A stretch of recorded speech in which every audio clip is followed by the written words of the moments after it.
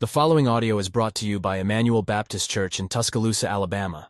More information about our church can be found at emmanueltuscaloosa.org. The preaching text for this morning is Psalm 45, if you would like to go ahead and turn to Psalm 45.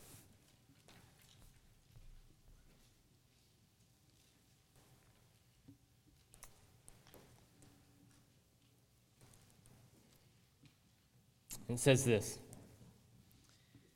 To the choir master, according to Lilies, a maskil of the sons of Korah, a love song. My heart overflows with a pleasing theme. I address my verses to the King. My tongue is like the pen of a ready scribe. You are the most handsome of the sons of men. Grace is poured upon your lips. Therefore God has blessed you forever. Gird your sword on your thigh, O mighty one, in your splendor and majesty. In your majesty ride out victoriously for the cause of truth and meekness and righteousness. Let your right hand teach you awesome deeds. Your arrows are sharp in the heart of the king's enemies. The peoples fall under you. Your throne, O God, is forever and ever. The scepter of your kingdom is a scepter of uprightness. You have loved righteousness and hated wickedness. Therefore God, your God, has anointed you with the oil of gladness beyond your companions. Your robes are all fragrant with myrrh and aloes and cassia. From ivory palaces, stringed instruments make you glad. Daughters of kings are among your ladies of honor. At your right hand stands the queen in gold of Ophir. Hear, O daughter, and consider, and incline your ear. Forget your people and your father's house, and the king will desire your beauty, since he is your Lord. Bow to him. The people of Tyre will seek your favor with gifts, the richest of the peoples. All glorious is the princess in her chamber, with robes interwoven with gold. In many-colored robes she is led to the king, with her virgin companions following behind her. With joy and gladness they are led along as they enter the palace of the king. In place of your fathers shall be your sons. You will make them princes in all the earth. I will cause your name to be remembered in all generations. Therefore nations will praise you forever and ever.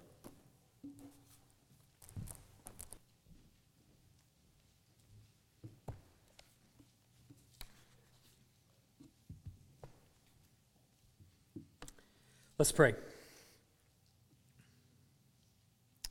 Heavenly Father, we come before you recognizing that it's through myriad circumstances and trials that each one of us are here this morning. Some of us are suffering with things that we have never disclosed to anyone else. Some of us, our hearts are ready to burst wide open with joy and praise. And probably many of us are somewhere in between those two things.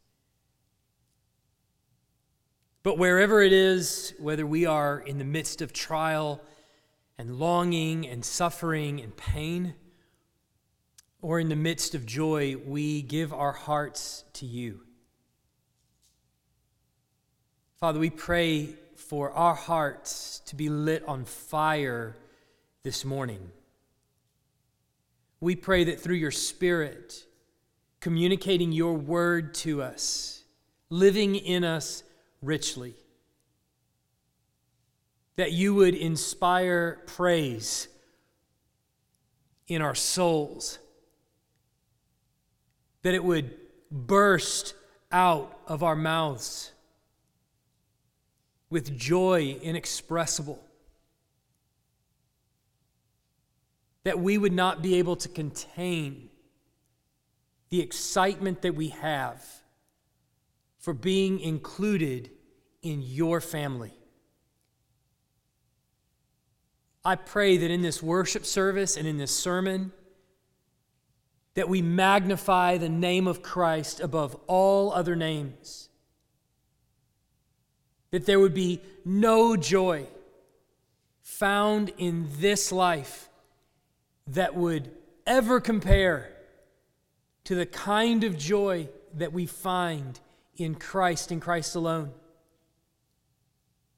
All of us are in various circumstances. Some of us come in distracted by myriad things, saddened beyond belief. And I pray that in this passage of Scripture, in this celebration, in this ceremony that we see before us in Psalm 45, we would find a treasure here, a magnifying glass upon the work of Christ, that it would cause us in our hearts to be overjoyed, that even in the midst of sorrow, we might be sorrowful, yet rejoicing in what you have done for us in Christ. For it's in His name we pray. Amen. What does it mean to be saved? What does it mean to be saved? That question is the one that the church strives to answer. We spend time thinking about it. We spend time asking that question, searching the Scriptures to find the answer. What does it mean to be saved? We spend time preaching on it. What does it mean to be saved? We spend time teaching on it. What does it mean to be saved? We spend time praying for it. Lord, would you demonstrate in me what it means to be saved, what it means to be called your child? We spend time turning it over one way or another, looking at it from a multitude of directions so that we can be ready to give an account to anyone that asks us, what does it mean to be saved? But sometimes that answer is very hard to explain to someone, isn't it? Don't you find with as much as we talk about it, as much as we teach on it and preach on it and think about it, that it's often very difficult to explain to somebody when they ask us, what does it mean to be saved? See, far too many in our churches will answer that question with words of action, even quoting words of Scripture. Repent, confess, believe, be baptized. Or maybe more informally, get your rear end in church. Pray. Read your Bible. When it comes down to it, those answers, though they are very helpful to answer the question, how do I grow in my faith? They are unfortunately law. What does it mean to be saved? Do this is false. That's not what it means to be saved. That's not what it means to be regenerate. Again, they're all good answers to the question, how do I grow in my faith? Now that I am saved, what do I do? Pray, repent, read your Bible, believe, be baptized, confess. But I'm afraid there is something far more basic that we mean when we say someone is saved. This psalm, as I think you will be able to see, seems to have been originally written as a psalm of the celebration of the marriage of the king. Some say it was Solomon's marriage that this is celebrating. Was it his first marriage or his 700th marriage? We don't know. But they say, some, that it was about his marriage. Others argue that it was a different king altogether, and it was his marriage that was being celebrated here. But that doesn't matter as much as the fact that it's likely a hymn played around the festivities of a royal wedding.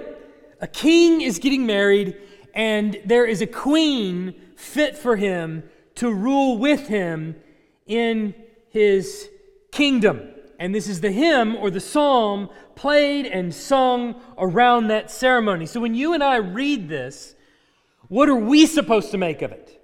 Isn't that what we come to in the book of Psalms so often? And we've asked this question a number of times. Well, here I am reading a hymn, a psalm about a marriage ceremony, about a king that I don't know, in a place I've never lived, and a wedding ceremony I've never attended. And here I am in a New Testament church where I'm supposed to be celebrating and praising Jesus, and I'm reading about a marriage of a king? What am I supposed to do with this? You see, the author here in this passage, in this psalm, extols the beauty of the king. He talks about everything from his handsomeness to his gracious lips to the smell of his clothes. He talks about the queen and the weave of her robes and the bridesmaids that follow along beside her. But if you've been following along at all with us as we've gone through 1st and 2nd Samuel, as we've gone through the Psalms for 4 or 5 years now, so we've gone through 10 Psalms a summer, I think if you've been paying attention to all of that and been paying attention to the introduction of this sermon, then you know that I think this psalm is more important for the Christian than merely an announcement of a wedding of a king who lived 3,000 years ago. This has more significance for your life today as a Christian than you might initially think. It's not a psalm about the importance of relationships. This is not a psalm about having a better marriage. This is not a sermon about how to have a better love life at all. That's not what you're going to get out of this. This psalm gets to the essence of what our salvation is in Christ. This psalm gets to the basis, the foundation of what our salvation is in Christ. And you're probably, hopefully, you're thinking at this point, huh? How? Well, that's why you got to listen. All right. The psalm is divided into 3 parts. It's obviously written from the perspective of the wedding singer. He's the one composing this psalm. He's a son of Korah, which means he's a choir leader, essentially, or a chief singer, as it were. And he's the wedding singer here, and he's writing this psalm. So this first part is about the singer's own feelings. You see that in verse 1 and then in verse 17. His intro and his conclusion, that's straight from the wedding singer himself. But then the second part of this psalm is the singer's assessment of the king himself. He describes the king, who is also the groom in this case. And then the third is his invitation or his command to the queen, who is also the bride. I guess technically she's the princess. She's the queen to be. She is the bride in this ceremony. So the wedding singer, the groom, and the bride. And we're going to go through each one of those. And the first thing that we're going to see here is the wedding singer's heart is overflowing with praise. The wedding singer's heart is overflowing with praise. Now, you should have noticed, if you'll look in your text, put your eyes on the word that's there in the Bible, you will have noticed this odd little announcement at the beginning of the psalm. This heading reads, "To the choir master, according to Lilies, a maskil of the sons of Korah, a love song." That's inspired text too, okay? That's not just something we skip or something we wrote in there later on. This is inspired text too. "To the choir master, according to Lilies, a maskil of the sons of Korah, a love song." Now, 2 things stand out about that title. The first is it's a maskil, which that flies over our head. What on earth is a maskil? It basically means that it's a wisdom song where the musician is giving insight into something.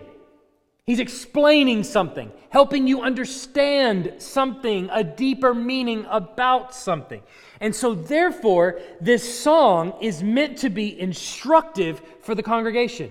It teaches the congregation something. They learn something about, in this case, the king and his wedding ceremony, as it were. So it's teaching the congregation that they're to do something based on the insight that this psalm gives. That's the first thing that should stand out to us. The second is that it's called a love song. Now that's weird because this is the only time in the Psalms that we have a psalm called a love song. All right. So this comes to the surface right away here in verse 1 where he says this, "My heart overflows with a pleasing theme. I address my verses to the king. My tongue is like the pen of a ready scribe." So this sets the tone for the entire psalm. It's a very brief introduction from the singer, the wedding singer. Very brief introduction, but it sets the tone for the whole song. This is not merely a psalm of praise to the king. This is a psalm that comes from deep within the singer's own heart. He means these words. This is not just, here's what we should think about all kings that get married, people. This is, I feel this very deeply, and I want you to feel it with me. My heart overflows with a pleasing theme. These are not mere words that I don't mean. These are words that come from deep within my soul. I feel an excitement about this king, and I want you to feel that excitement too. Now, I know what you might be thinking, some of you. I never feel that way about anything, much less a politician. Right? There's a whole lot of politicians out there. If I asked you to write a psalm about what's in your heart, it wouldn't come out like this, would it? It might come out with a lot more vitriol. It might be one of those imprecatory psalms, right? The cursing psalms. Psalms where you bring down a curse upon this person. And I get it. In America, first of all, we don't get the whole king thing, right? Our nation was founded because we pushed away from a king. So we don't understand the whole king aspect of this. So that is a foreign concept to us in total. But second, we're not used to speaking that way about really anyone. And I think I could probably speak for maybe a large percentage of the men in the congregation. We really don't like this kind of language. It's a foreign concept to us. If our wife is asking for a love letter, it probably wouldn't even come out like this, would it? Or if you read the Song of Solomon, my poems to my wife or my letters to my wife, they don't really sound like that. Especially now that we're already married, right? Yeah. Maybe dating, you want to put on airs, but not now. Now it's a foreign concept to us altogether. But it's important to remember that the kind of praise for the king that he's teaching in this maskil is one where the choir who will be singing this song can sing his praise out of the overflow of the heart. That's what he's getting at more than anything. This comes from my heart. I want this to come from your heart too. Remember, other people are going to be singing this song. This is a hymnal of the ancients, as it were.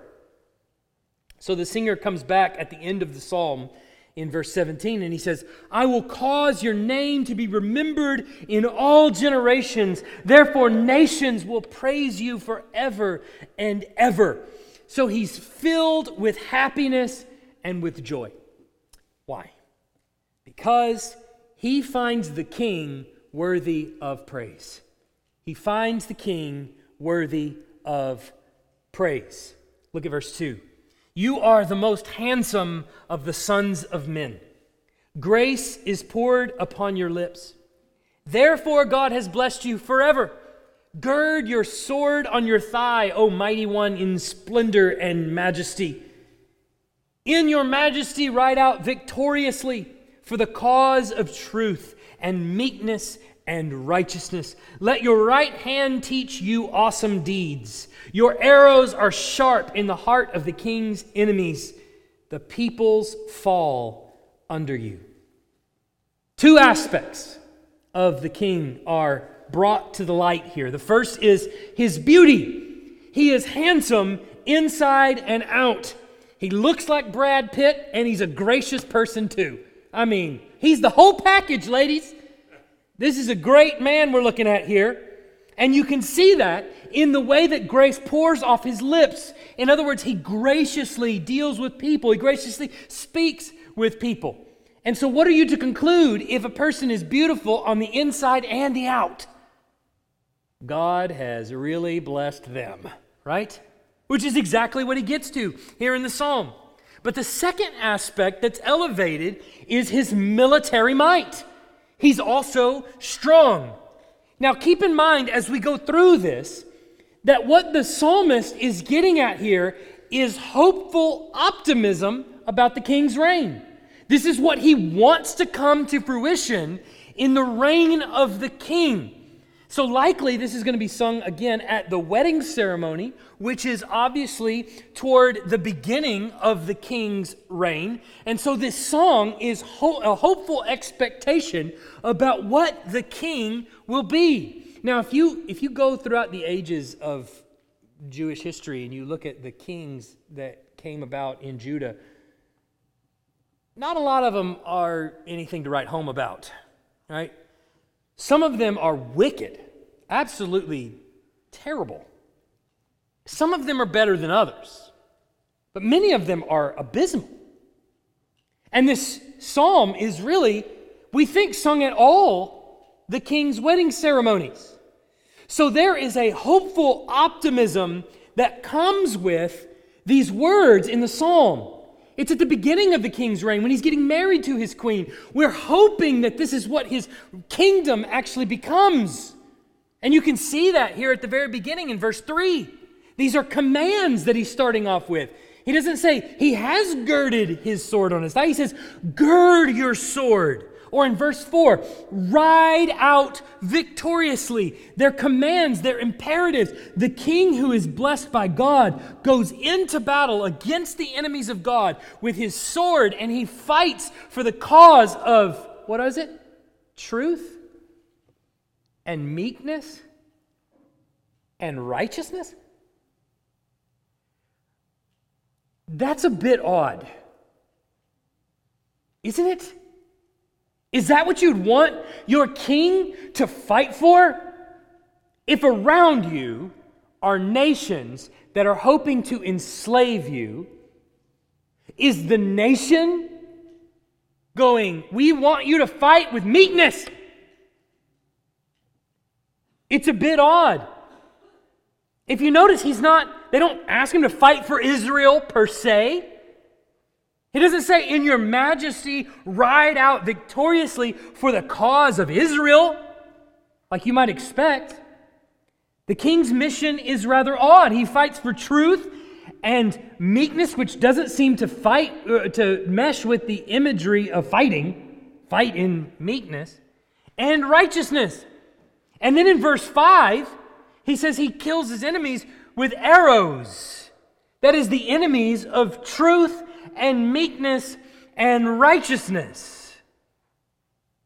So let's understand the picture that's being painted here. The picture is that the king, who has a godlike appearance and a godlike character, is to fight battles, not just any battles, but battles that God fights in the world.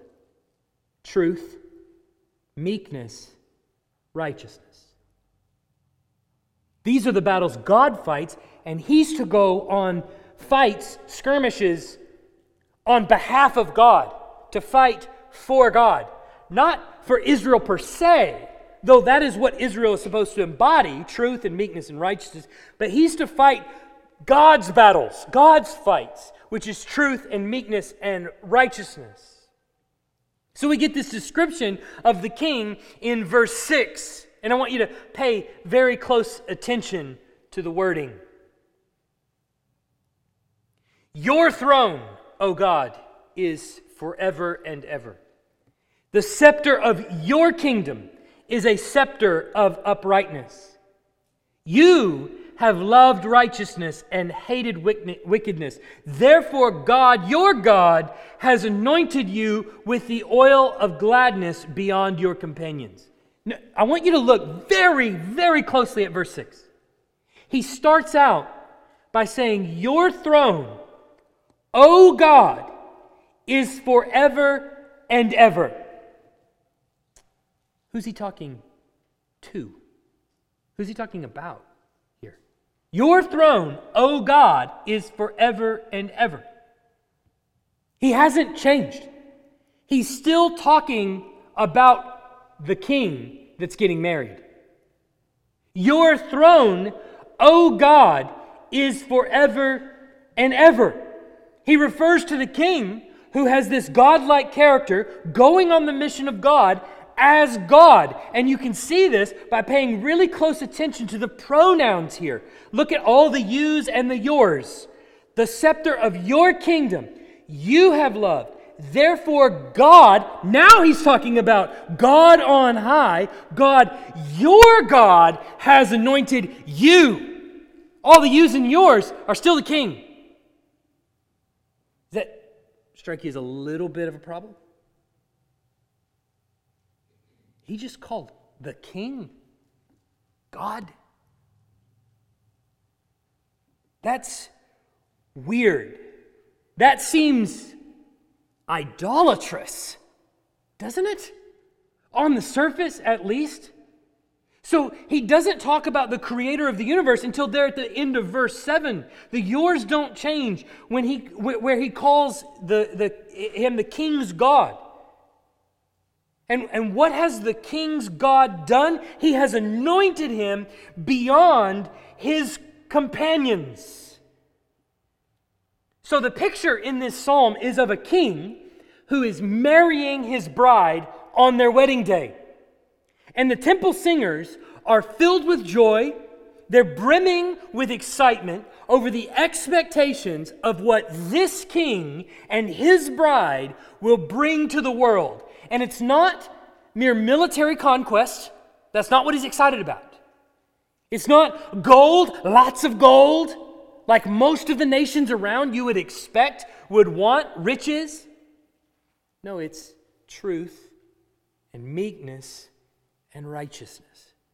I want to ask you, where in human history has a country hoped like this, that their king or their president would bring them truth and meekness and righteousness? What country hopes for meekness? We're right now in the midst of what seems to be a never-ending slew of campaigns. It's like we never get a break anymore, right? Amen, somebody. I want to ask you, are we, as we listen to the campaign slogans and the speeches, are we looking for meekness? Really? Be honest with yourself. We all know, all right? Are we looking for meekness? Or are we looking for the one who gets the most attention by slinging insults the hardest? It goes both ways. Just be honest. What is it that really grips our attention?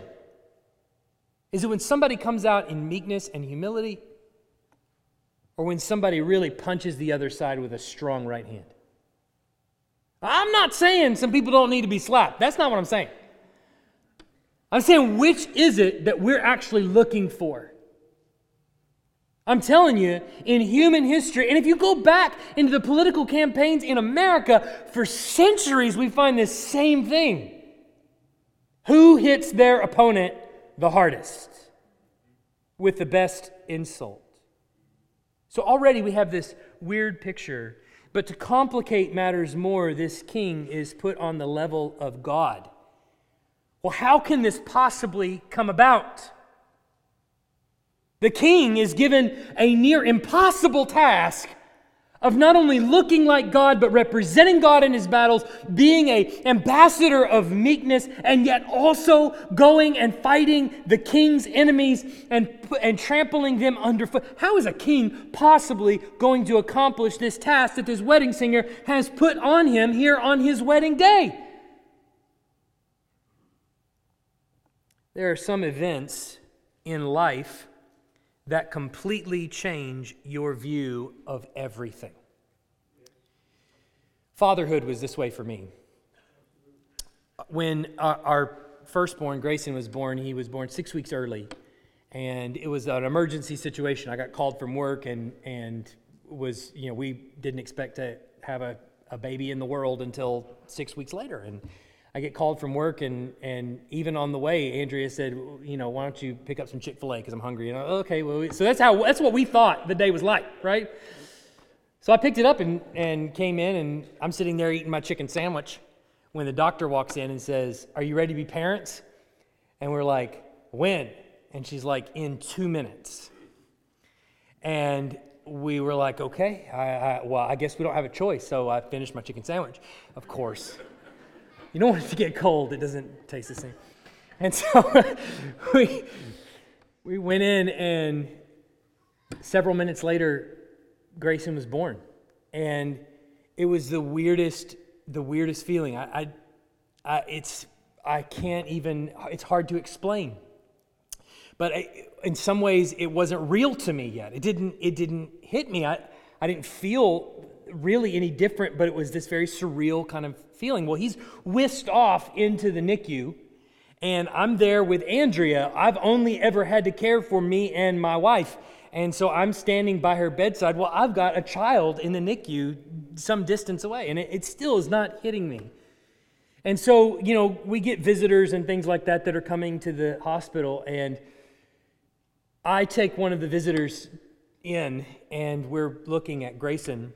And it's still just a very surreal feeling having this child who's 3 pounds, 11 ounces, just super tiny, and in this little incubator or whatever they call it, and he's sitting there, and the person that is visiting reaches out their hand and touches his head.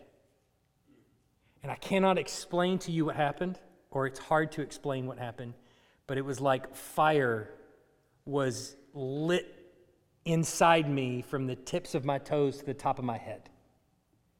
A protective instinct that I did not know was there came out, and I had to wrestle it back in lest I really change the relationship between me and this person, right?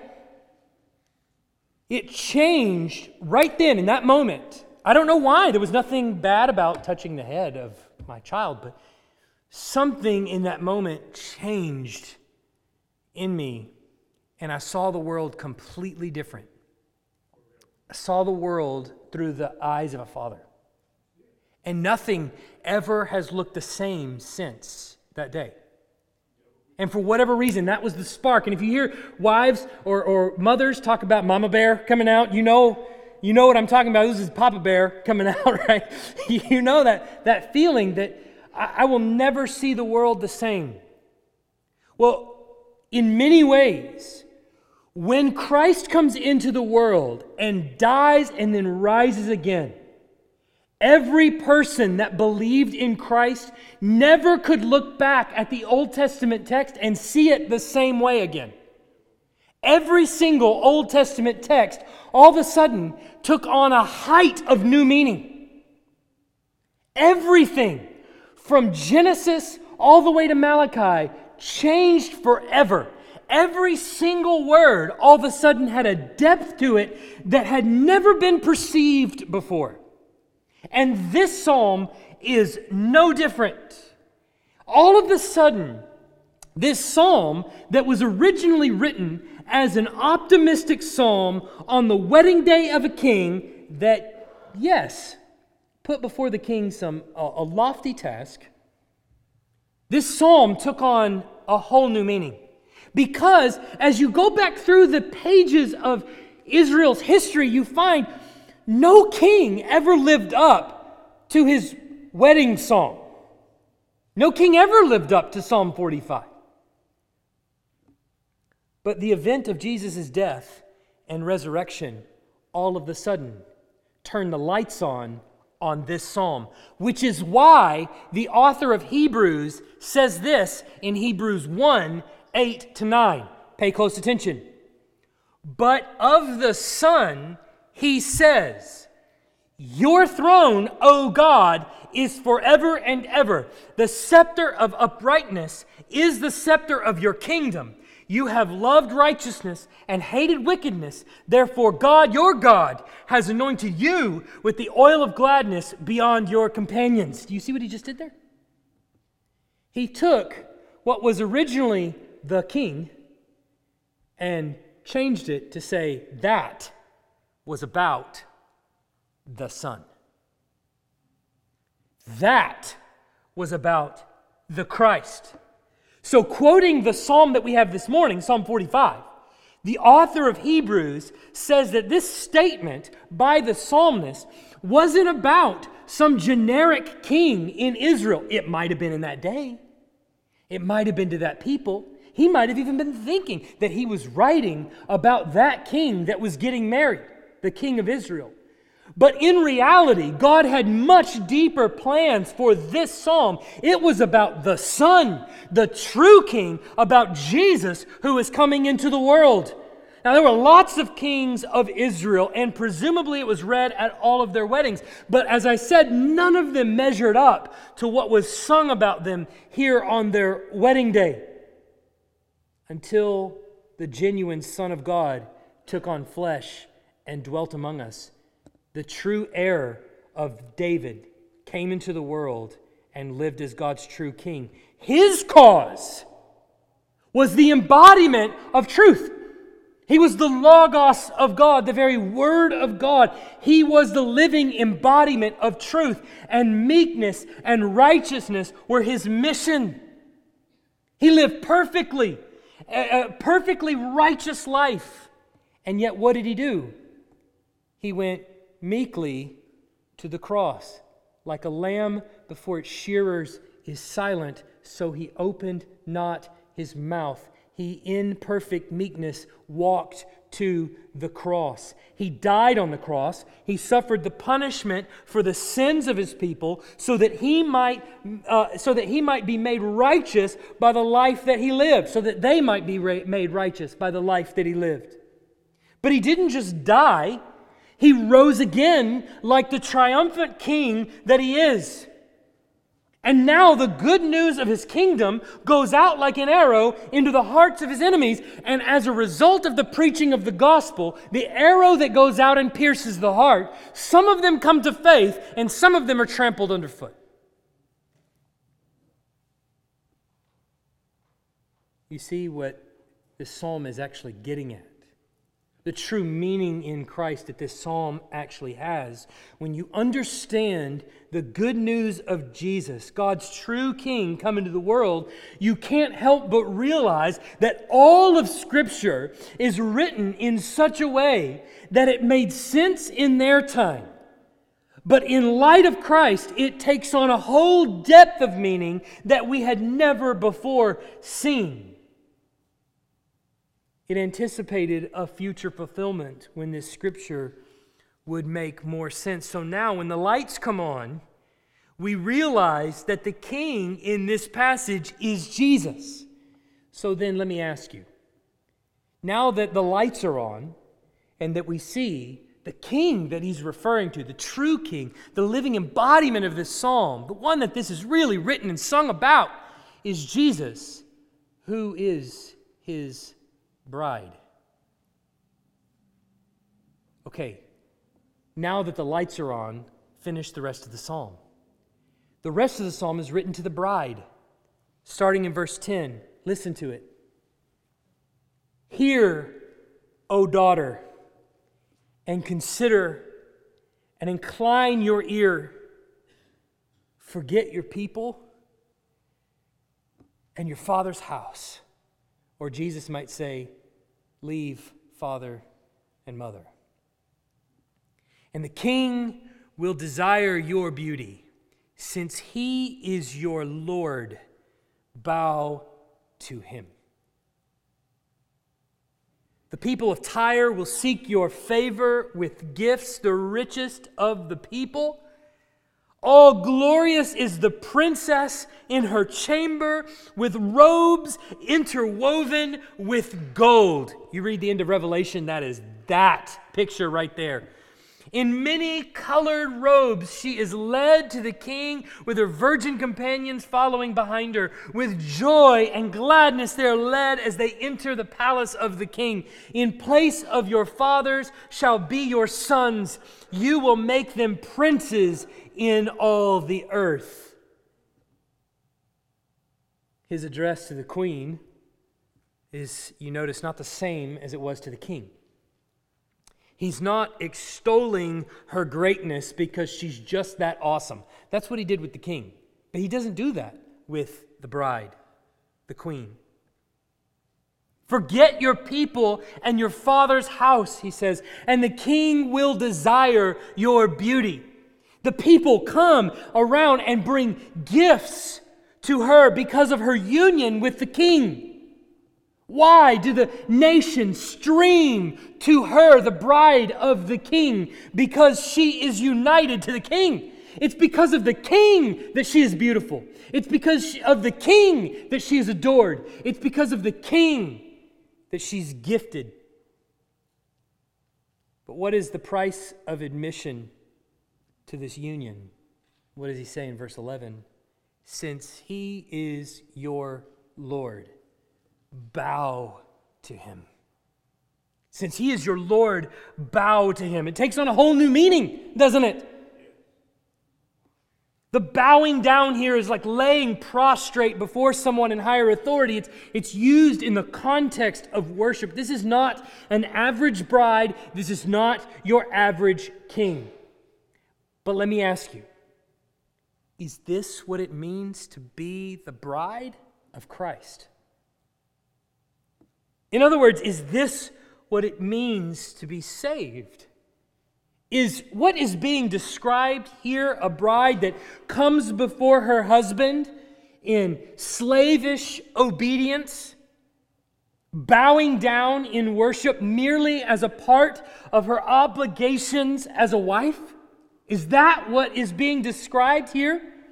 No, that's not even how the wedding party is led into the palace. In verse 14, she is in many colored robes.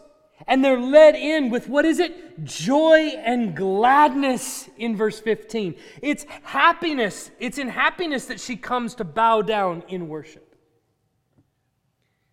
I fear that the message that we often send in our gospel is unintentionally, maybe, one of slavish obligation. This is your duty. This is what you are obliged to.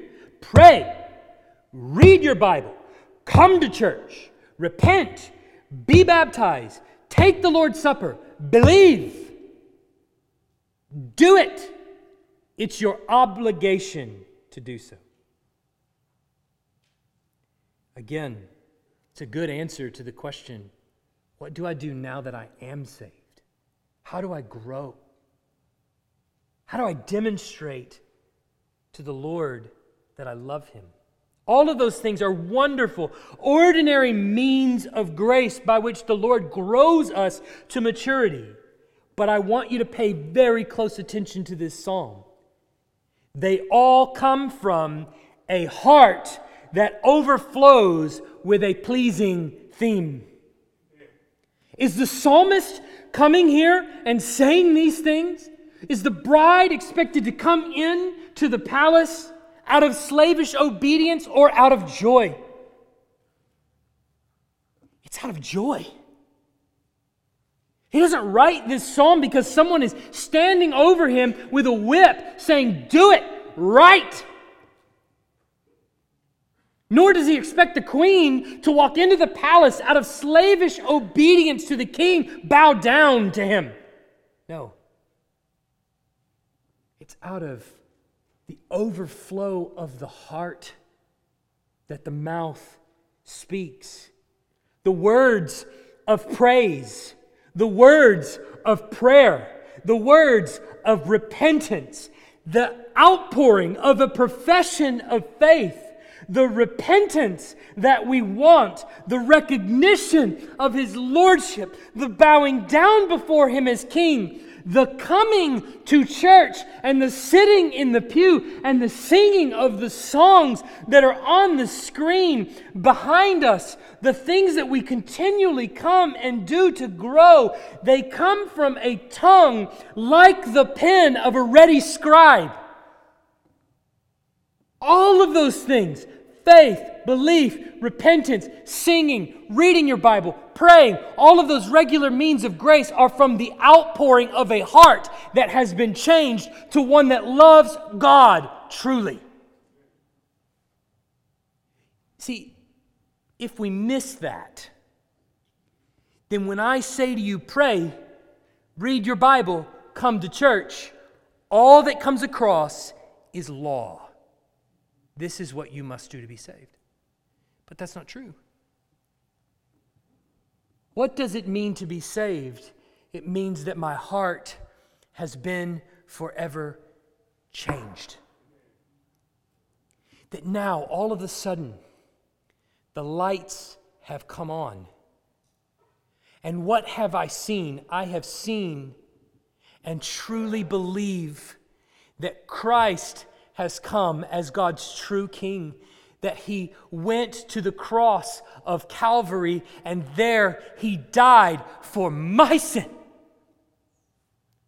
He suffered the wrath of God that I deserve. Though He did nothing to deserve that, He took my sin and the punishment for it on His own shoulders. And He lived a perfect life.